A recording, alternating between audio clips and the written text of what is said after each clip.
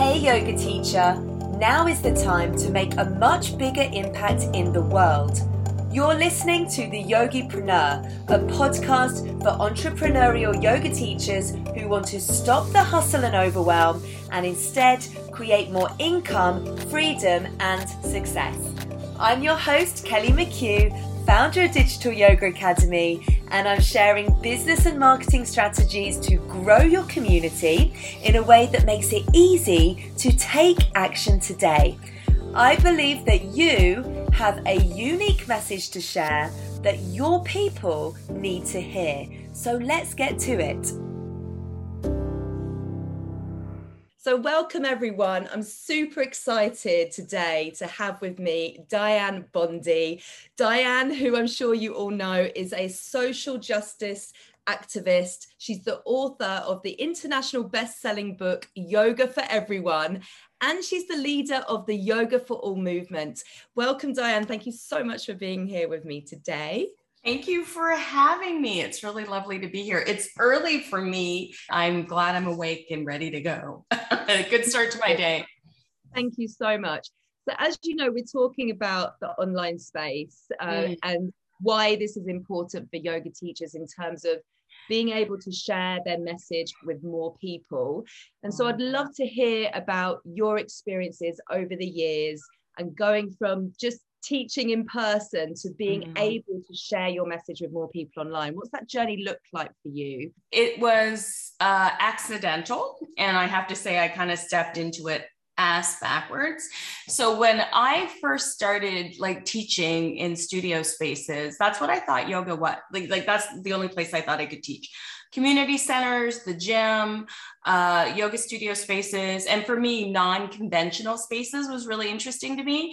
So I'd spent a lot of time teaching in, church halls, in parks, anywhere that felt a little bit more accessible for folks, right? Where they felt like maybe a little less intimidated coming into a studio space. So let's be honest, it's intimidating going to the gym.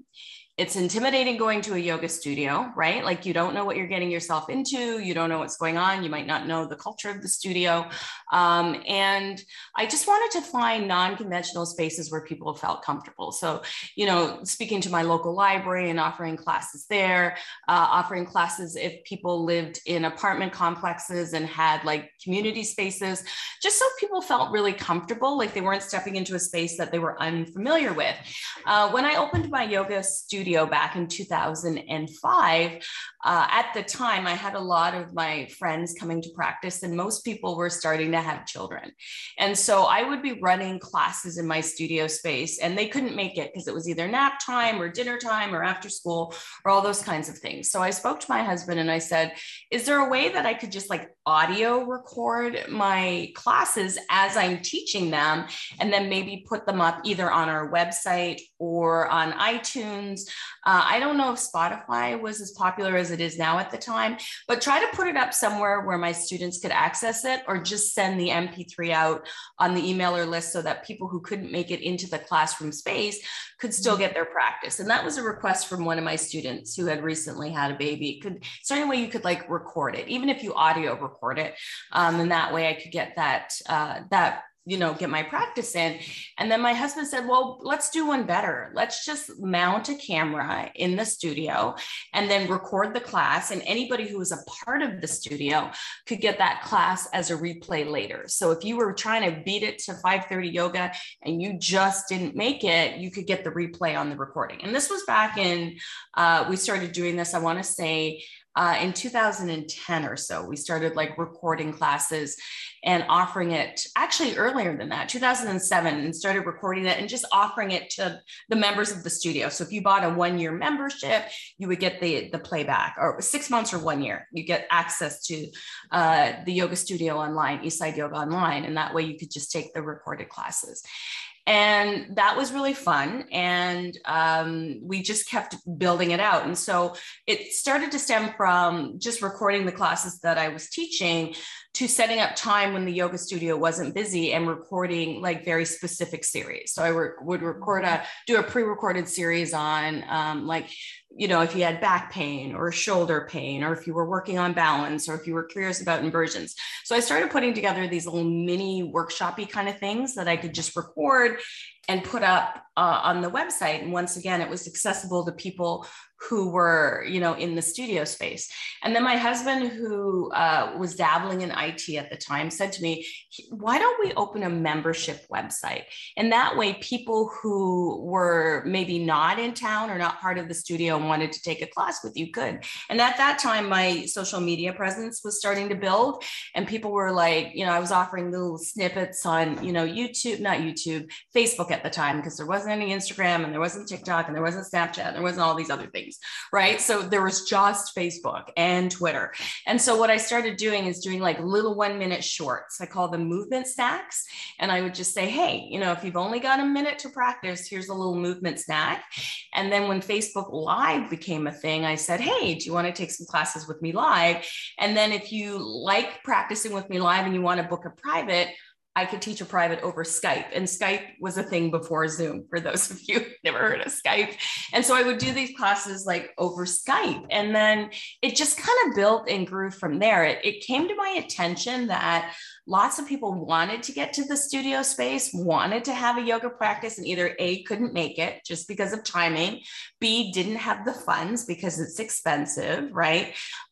C, wanted to practice whenever they could, like fit it into their day when they could, and didn't necessarily have time for a 90-minute class or a 75-minute class or a 60-minute class. So I could give people these movement snacks. And as a trained Anusara teacher at the time, we used to have a practice called the gift of 20 minutes or the gift of 10 minutes or the gift of 15 minutes.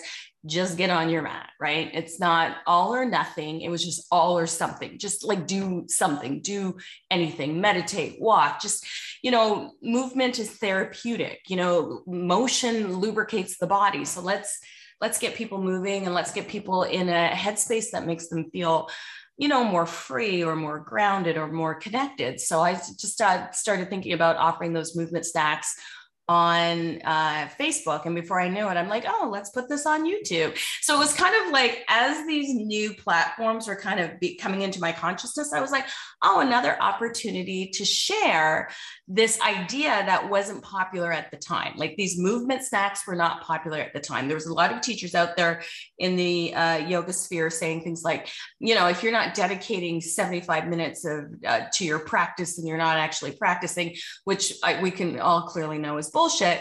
And I thought it was a really privileged thing for someone to say, because not all of us have 75 minutes. People have jobs, people have children, people have family members they're looking after.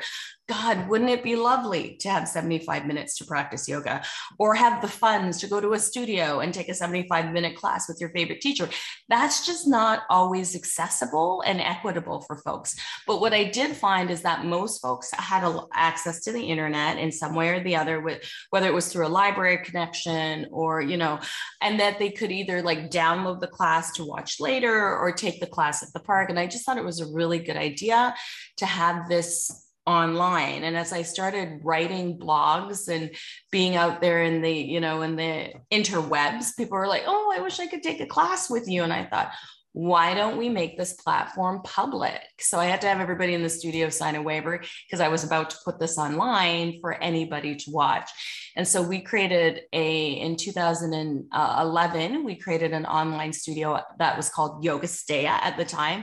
The idea was that you would steal a little bit of time for yourself, or, you know, that kind of thing, to do some asana.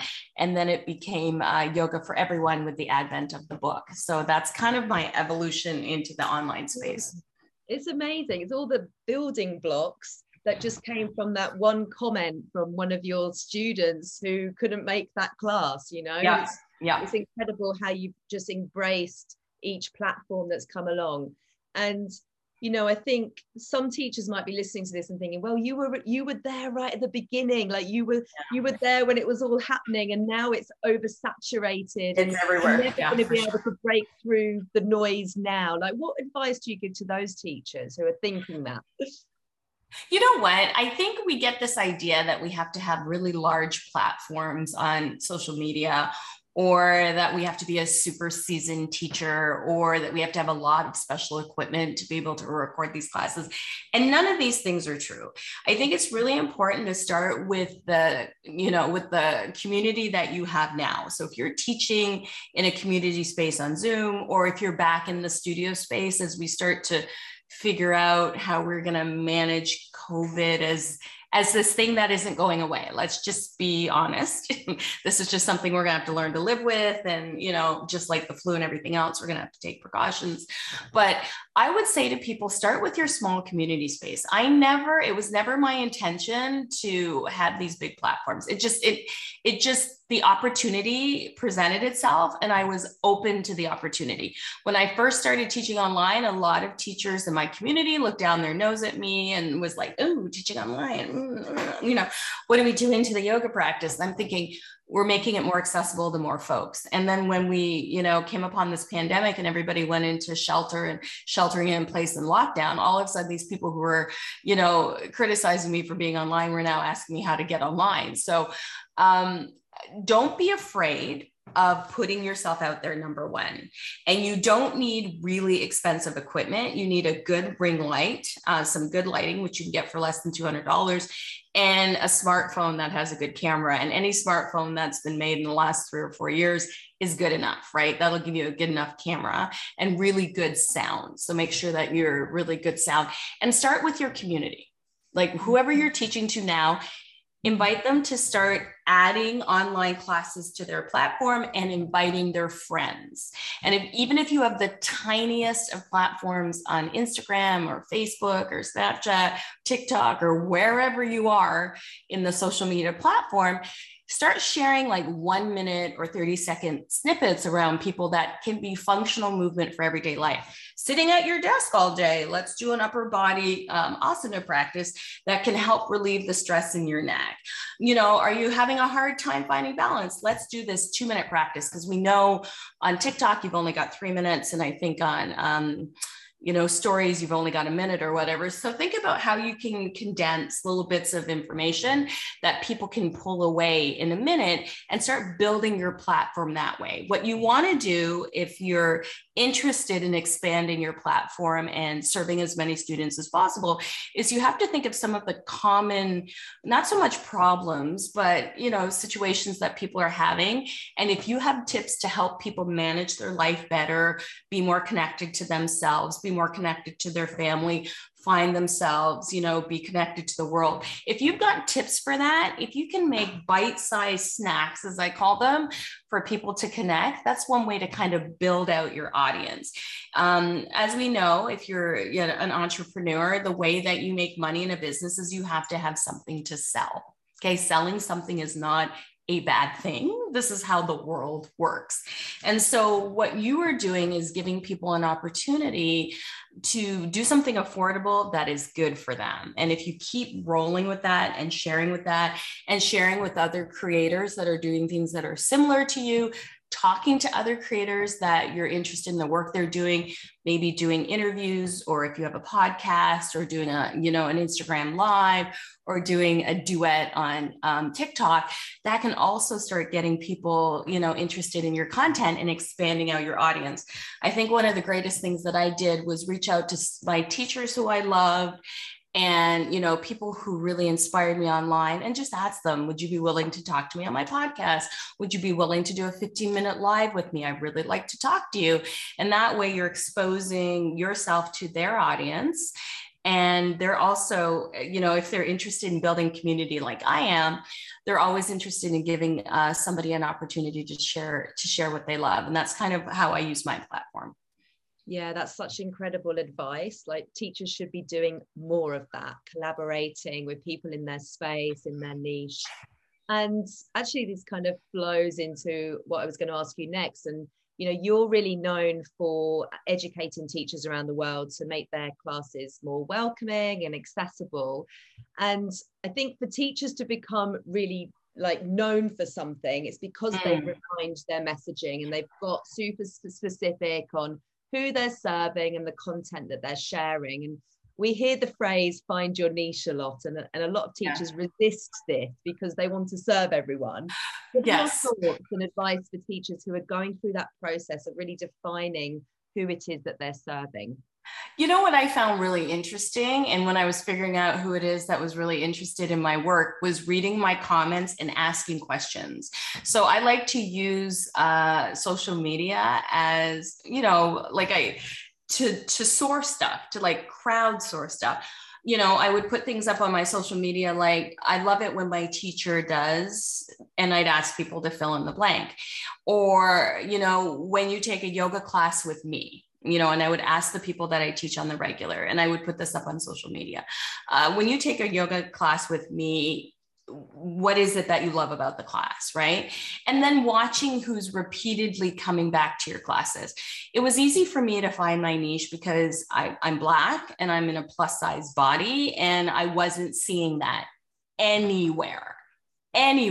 So when I first started out in this business over 30 years ago, we weren't seeing the diversity that we have seen exploded in the past 5 years, to be honest. It hasn't been much longer than the past 5 years. And so when I saw that, I thought there's got to be other Black folks out there that want to do yoga. There's got to be other BIPOC, Black, Indigenous people of color who want to be doing yoga. And what are other marginalized identities or historically excluded identities that I am also not seeing in the space? So I'm also not seeing people practicing with disabilities in the space. I'm also not seeing a lot of people in older bodies in the space. Not that you can tell by looking at somebody, but I was thinking that the LGBTQIA community was not having adequate representation in the space. And so what do all those populations have in common? They've been historically excluded from the mainstream. And I thought to myself, that's the bridge that links us all together. So this is who I wanted to serve, because other populations were overserved. You know, you can go into any yoga studio in the world and see a teacher. If you're in a white body, if you're in an able body, if you're in a body that's physically able to do a lot of different kinds of things, it's not hard to find somebody who looks like you teaching a class in your neighborhood or in your space. But if you don't fall into those parameters and you don't feel comfortable, you know, integrating in those parameters, where do you go to practice yoga? And so I wanted to really create that space. So if you're interested in helping people with functional, you know, if your passion is functional movement and you want to work with people about how do I take the asana practice of functional movement into the world, if that's your passion, then that's your niche. Do you know what I mean? So you put that out there. If you're more interested in yin and more restorative practices, then you figure out how that speaks to you, how that speaks to your current audience, and then that becomes your niche. I think if we think that we can serve everyone is when we get into, I think, the overwhelm of it all. There are lots of different kinds of yoga teachers now in the world for that very reason, that everybody has somebody that they can identify with, or that population is being served. What I think people run into problems with is that they feel a call to serve everybody, and then that starts to look performative, right? Like, oh, you know, I think it's a good idea to serve this community. I'm not really into it, but I think I should do it because of you fill in the blank. Instead of being part of that community and understanding where that community comes from and filling that need for that community, you look at it as an opportunity for, you know, clout chasing, or you look at it as an opportunity to build your following, as opposed to serving that community to the best of your ability. And that's where your community grows, that your intention is pure in that sense, and that it's not just because you, like I said, are clout chasing or you're looking to become famous. That can't be why you're doing the things that you're doing. And I think that's what happens when people don't have success, because people can see that right away. People can see through that right away, that you're not in it for them, that you're in it for yourself.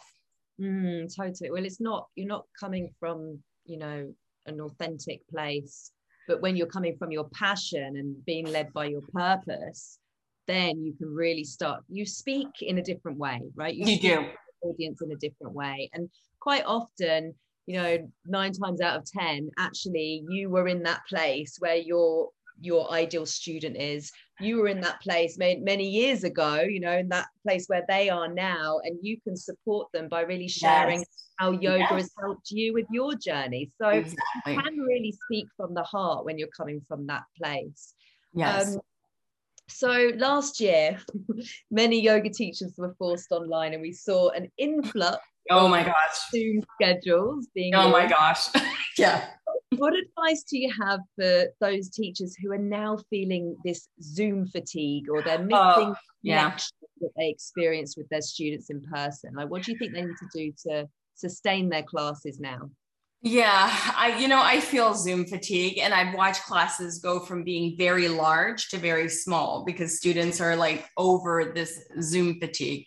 I think now that places are starting to open up again, for me, it's about doing teaching in both places, because there's still going to be people not quite comfortable enough to be in a public space, people with compromised immune systems, or people who are just worried, or people who have children at home who can't be vaccinated, and things like that. So what I've done, because I have been fatigued from Zoom, is I've gone back into the studio spaces, or I've created very small private classes in spaces where I feel comfortable. I have requirements. I believe in science. I believe in vaccination. I believe in science-based and evidence-based things. So I've invited people who are in my community to book like small pods of yoga. So I might teach 3 or 4 people socially distanced in a public space, so that I can get back into that connection. And then I counter that as well with what I'm teaching online. So I still teach maybe 1 or 2 classes online, and then 1 or 2 classes in person, because there's something really powerful about being in person with folks. And I also find it makes me a better teacher when I can actually look at bodies in motion and offer, more clarity perhaps in what people are doing. Because often you're all excited to connect with your Zoom audience, and you jump online and everybody's got their camera off, and their sound off, and you don't even know if they're actually there, or if it's just kind of playing in the background or whatever. So there's not a lot of interaction. Or start switching up your classes a little bit. So if you're only teaching asana, modern postural yoga in your sessions, maybe you have a session that you talk about, philosophy. Maybe you dissect the 8 limbs of yoga, maybe like switching it up so people aren't pretty much getting the same thing every time they come on. Or maybe what I used to do in my yoga studio space is we used to have once a month, we had a vegan potluck. So how do you transfer that kind of idea onto an online space, that perhaps once a month we have a potluck of topics, or we have a community space where we're all just coming together and chatting in community? But I think it might be time to start scaling back a little bit on the Zoom classes. And if you feel comfortable doing smaller group classes in spaces that are properly spaced, and to kind of get integrated back into the world and kind of get offline a little bit, because we've spent the last 18 months staring at a screen, and I get it. I'm over it. I'm over it too. I just joined the gym, I think 2 months ago, because I'm like, I just need something else. Well, I think also it's an opportunity to get creative. And I think, the online Zoom classes, I like to see that as kind of phase 1. And then phase 2 is about how can you offer your students the opportunity to work with you on a deeper level inside like an online course or a program. Yes. But also it gives teachers the opportunity to tap into their creative genius and create something that's actually meaningful and impactful. What steps do you think teachers need to take if they're thinking of creating an online course?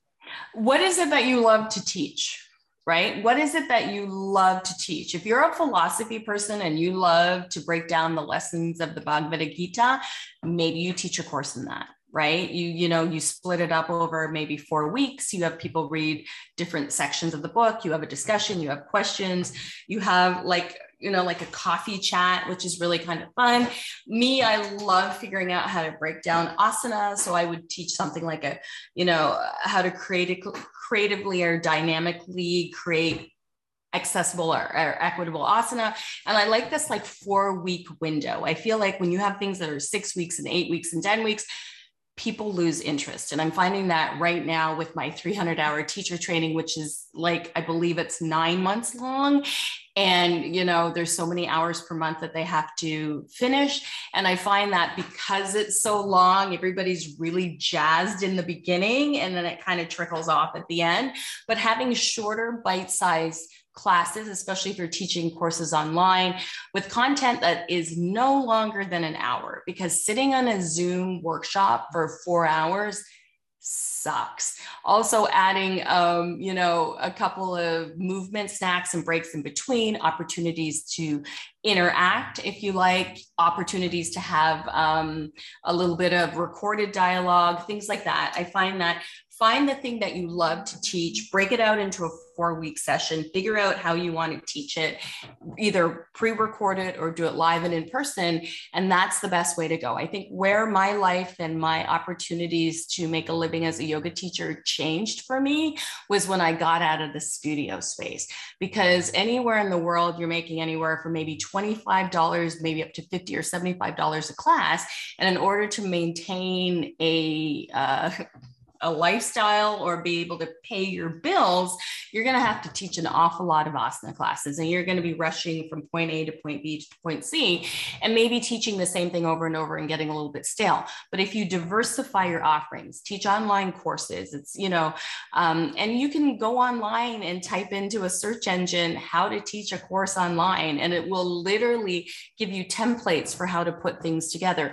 But it has to be something that you're passionate about, that translates over a internet medium, right? So that people can see you, you can see them, questions that can be asked. Because when we're learning as adults and we're learning online, it has to be collaborative and creative. So it has to be a back and forth, or people tune out and people get bored. And you can kind of see it when you pull up the Zoom grid and you're looking at people like, you know, I don't know, staring at people are trying to be subtle about staring at their phones, right? They're not so subtle, right?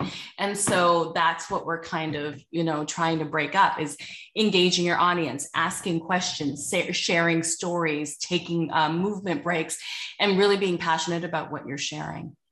Yeah, definitely. And I'm glad that you mentioned there about, you know, the comparison of teaching just in studios, and you have to teach a lot of classes to be able to pay the bills, and obviously looking at exploring opportunities online, like how you can go beyond the drop-in Zoom class, and, you know, maybe host online workshops, online courses, have a membership. All of these are book club, you know, create. The most important thing that I think for teaching online is create an email list. Just so you know, Instagram, TikTok, any of those things can go away right up tomorrow.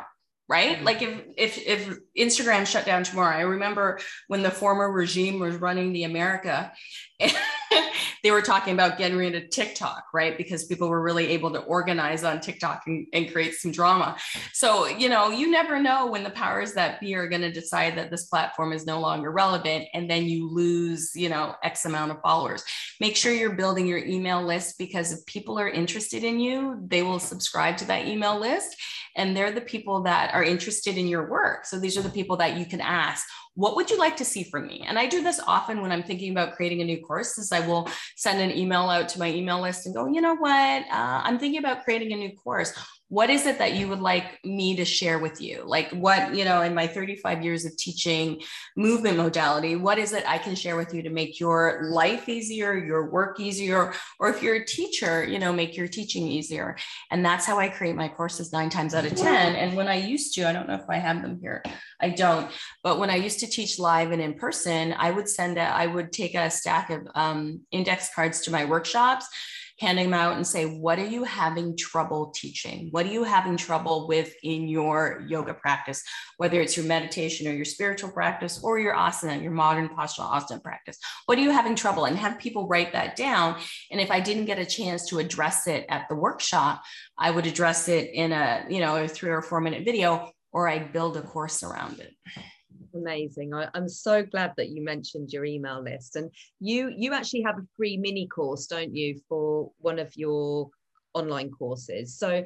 what does that funnel look like, and what does your kind of like launch process look like? Or is it on evergreen, or do you do live launches? How has that looked in the past for you? When we set up a course, we do what we do a lead magnet, right? So to get people interested, introduce you to what we're teaching, see what the teaching style is. So a lead magnet is usually, for me, anywhere from a 15 or 20 minute opportunity to teach something.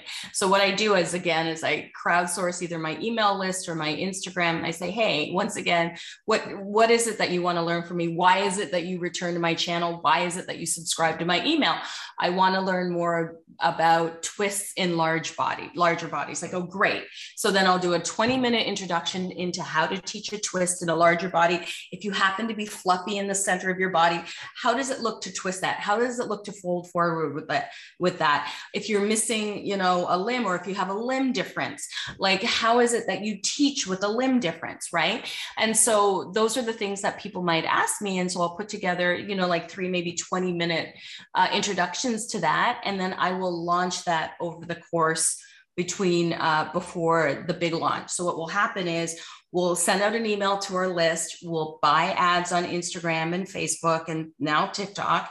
And we'll invite people to come and check out the free mini course. And the free mini course is usually 4 20-minute teachable moments that people can get for free. So at least if you can't sign up for the full course, I am giving you some tools to take away with you, because we all know that not everything is equitable and affordable. So I want to make sure I'm giving something to my list that I'm not always trying to just extract money from them, which is not the total purpose. The total purpose is to serve your community.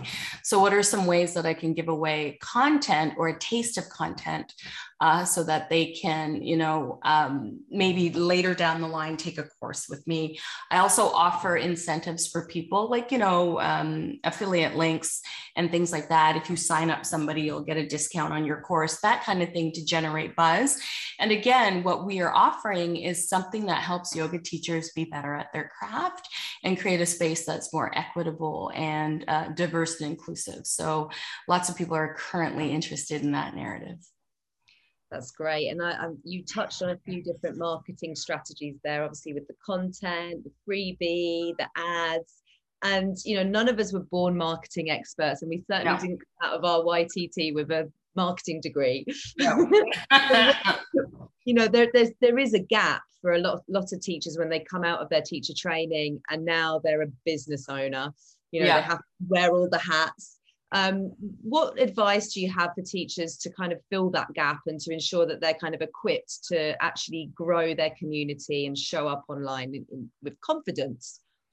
There's a lot of free content out there, a lot. I often think if I were going to university now that I would be absolutely brilliant, because YouTube was not around. Like, I'm just going to be clear. When I went to university, and now I sound like, my mother, the internet was not a thing, and it wasn't. The internet came into being, I think, my second year of university. And so there are lots of great tools out there on the internet for free. So do your research. If you're figuring out how to, present something, figure out if I need more education or understanding in this. Do I need to consult somebody who is already, who does like websites or, does webinars or things like that? Do I need to consult somebody so I have some skill set? There's also lots of freelancers that you can hire. There's a place called upworks.com. So if you're not great at writing copy, you can hire somebody to write copy. You have to decide where your strengths are and stick with that. Like for me, in my family, it works really well because my husband is a digital marketer and he's a self-taught. Let me just be clear about this. Self-taught digital marketer, because we're like, let's run a course. We can't afford to hire anybody. Let's figure it out online. So the beauty thing about online is there are a lot of resources already out there. So do your research, right? Like, I actually hate saying that. Do reading, like that. Do your research is now sounding cringy in the real world.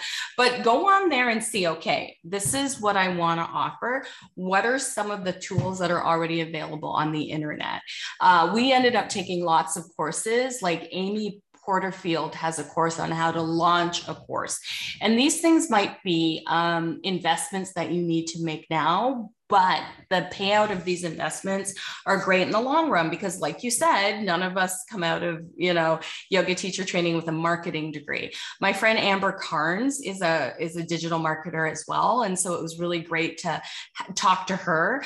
In our mini course, the Yoga for All training mini course, we do offer some tips on how to get started online. In our course, which is launching in a couple of weeks, Yoga for All training, we have a whole section on how to get started online. So there's lots of, materials out there to help you get started. Start researching it. Like, what do I want to do? How do I want to present it? Whose content do I like? Like when I'm out there, whose stuff is like really cool and I like their stuff, and see who they work with. And there's lots of people. You might be surprised in the circle of people that you're teaching, how many people might be internet savvy that you can ask for help as well. So reach out to the people around you, ask your students, research online, and figure out how it is that how other people are doing what you want to do. Befriend them and ask them how it is that they've come to create this platform, and know that not everybody's going to give you this content for free. So if you have to hire somebody and have a consultant, this is part of an investment in your business. Oh my gosh, totally. I think a lot of the time we think we can do everything ourselves. And actually, if we really want to grow and we want to scale and we want to, reach more people, we do need to invest in ourselves and our knowledge. We also need to take risks, and trust ourselves in the process. So what advice do you have for teachers on sort of stepping out of their comfort zone and not being afraid to take risks? My philosophy in life is feel the fear and do it anyway. And if I allowed my fear to rule my life, I certainly wouldn't have quit a very good job, and not that I recommend doing that, to pursue something that I thought had a lot more value for me and really spoke to what I wanted to do in the world. I think being a casino auditor was like really not that interesting. And so I wanted to do something that I loved. And I say to them, start small. So when I started teaching, I was teaching out of church halls and renting community centers. I didn't decide I was going to open a yoga studio and then hope for the best. So I started to scale, and I scaled slowly up. So when I saw things were working, I invested more time and effort in that. When I saw things weren't working, I was like, well, that was interesting. What was the learning experience from there? This is not what I want to do, and move on. And, have people around you that love what they do. So my digital marketer, loves what he does, right? My husband. So I don't do any of that. My expertise is breaking down asana, connecting with my audience, and figuring out that stuff. I'm not an expert in how to put this out in the world. So it is advantageous to hire somebody, and it doesn't have to be expensive. Make sure you take good pictures where people can see your face. So when you're putting your picture out there, it's really nice and lovely to have these really spiritual looking pictures if that's what you're looking for. But we want to be relatable, right? So people need to see your face, need to see your expression, listen to you talk. So don't be afraid to put yourself out there, because that's what's going to attract your family. That's going to attract the folks who are interested in what you're talking about. You know what I mean? So be open to suggestion. Like when your students say something to you about what they like and don't like about your classes, don't get all in your feelings. Just go, okay, how can I apply this to what I want to do next? What are some things I can learn about this? Everything is a learning experience. Oh, without a doubt. I always say that treat your business like a laboratory. Don't be afraid to try things.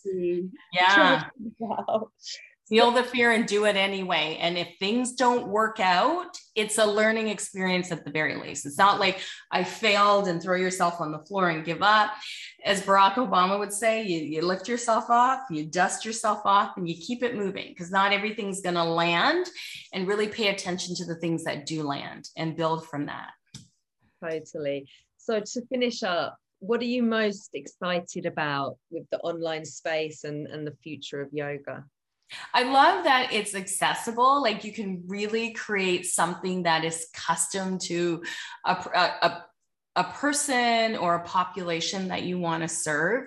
that the world is your yoga class, right? Like you don't necessarily only teach in your local community, which I think is beautiful as well, but you have the opportunity to expand your learning to everywhere. And there's lots of free online platforms that you can share your content on that can drive traffic back to your website or back to your online membership site, if that's what you're looking for. I love the idea of the internet, especially for yoga spaces, because you can see lots of different kinds of folks and lots of different kinds of bodies doing yoga. And then you can see yourself represented back to you, which can be really, really empowering. I love that. Thank you so much, Dianne, for being with me today. Before you go, just share anything that you've got coming up, any courses, and how we can practice with you online. Yeah, I have my own yoga studio based on my book. It's yogaforeveryone.tv. And so I've been onboarding a few new teachers who have taught me, who I love, whose classes I do locally. And so I've been sharing a lot of that. And we are running our next session of the Yoga for All training. So you can go to yogaforalltraining.com. And this is now a 7-week course that gives you 35 hours of continuing education credits in creating accessible, diverse, and inclusive and equitable classes, how to teach online, how to break asana down, how to market yourself, how to create a course. We really spend a lot of time focusing on the things that you don't learn in a 200-hour teacher training that you kind of need in order to be successful at your craft. So we put together this training. We've been running it for 7 years. We've had 1,500 students go through it, and it's something that stays with you forever. These are tools that can make you better at what you do and to help you connect with your audience and your students. Amazing. Thank you so much for everything and all your wisdom that you shared with us. Thank you so much. Thank you so much, Kelly. It's been lovely. Have a great week.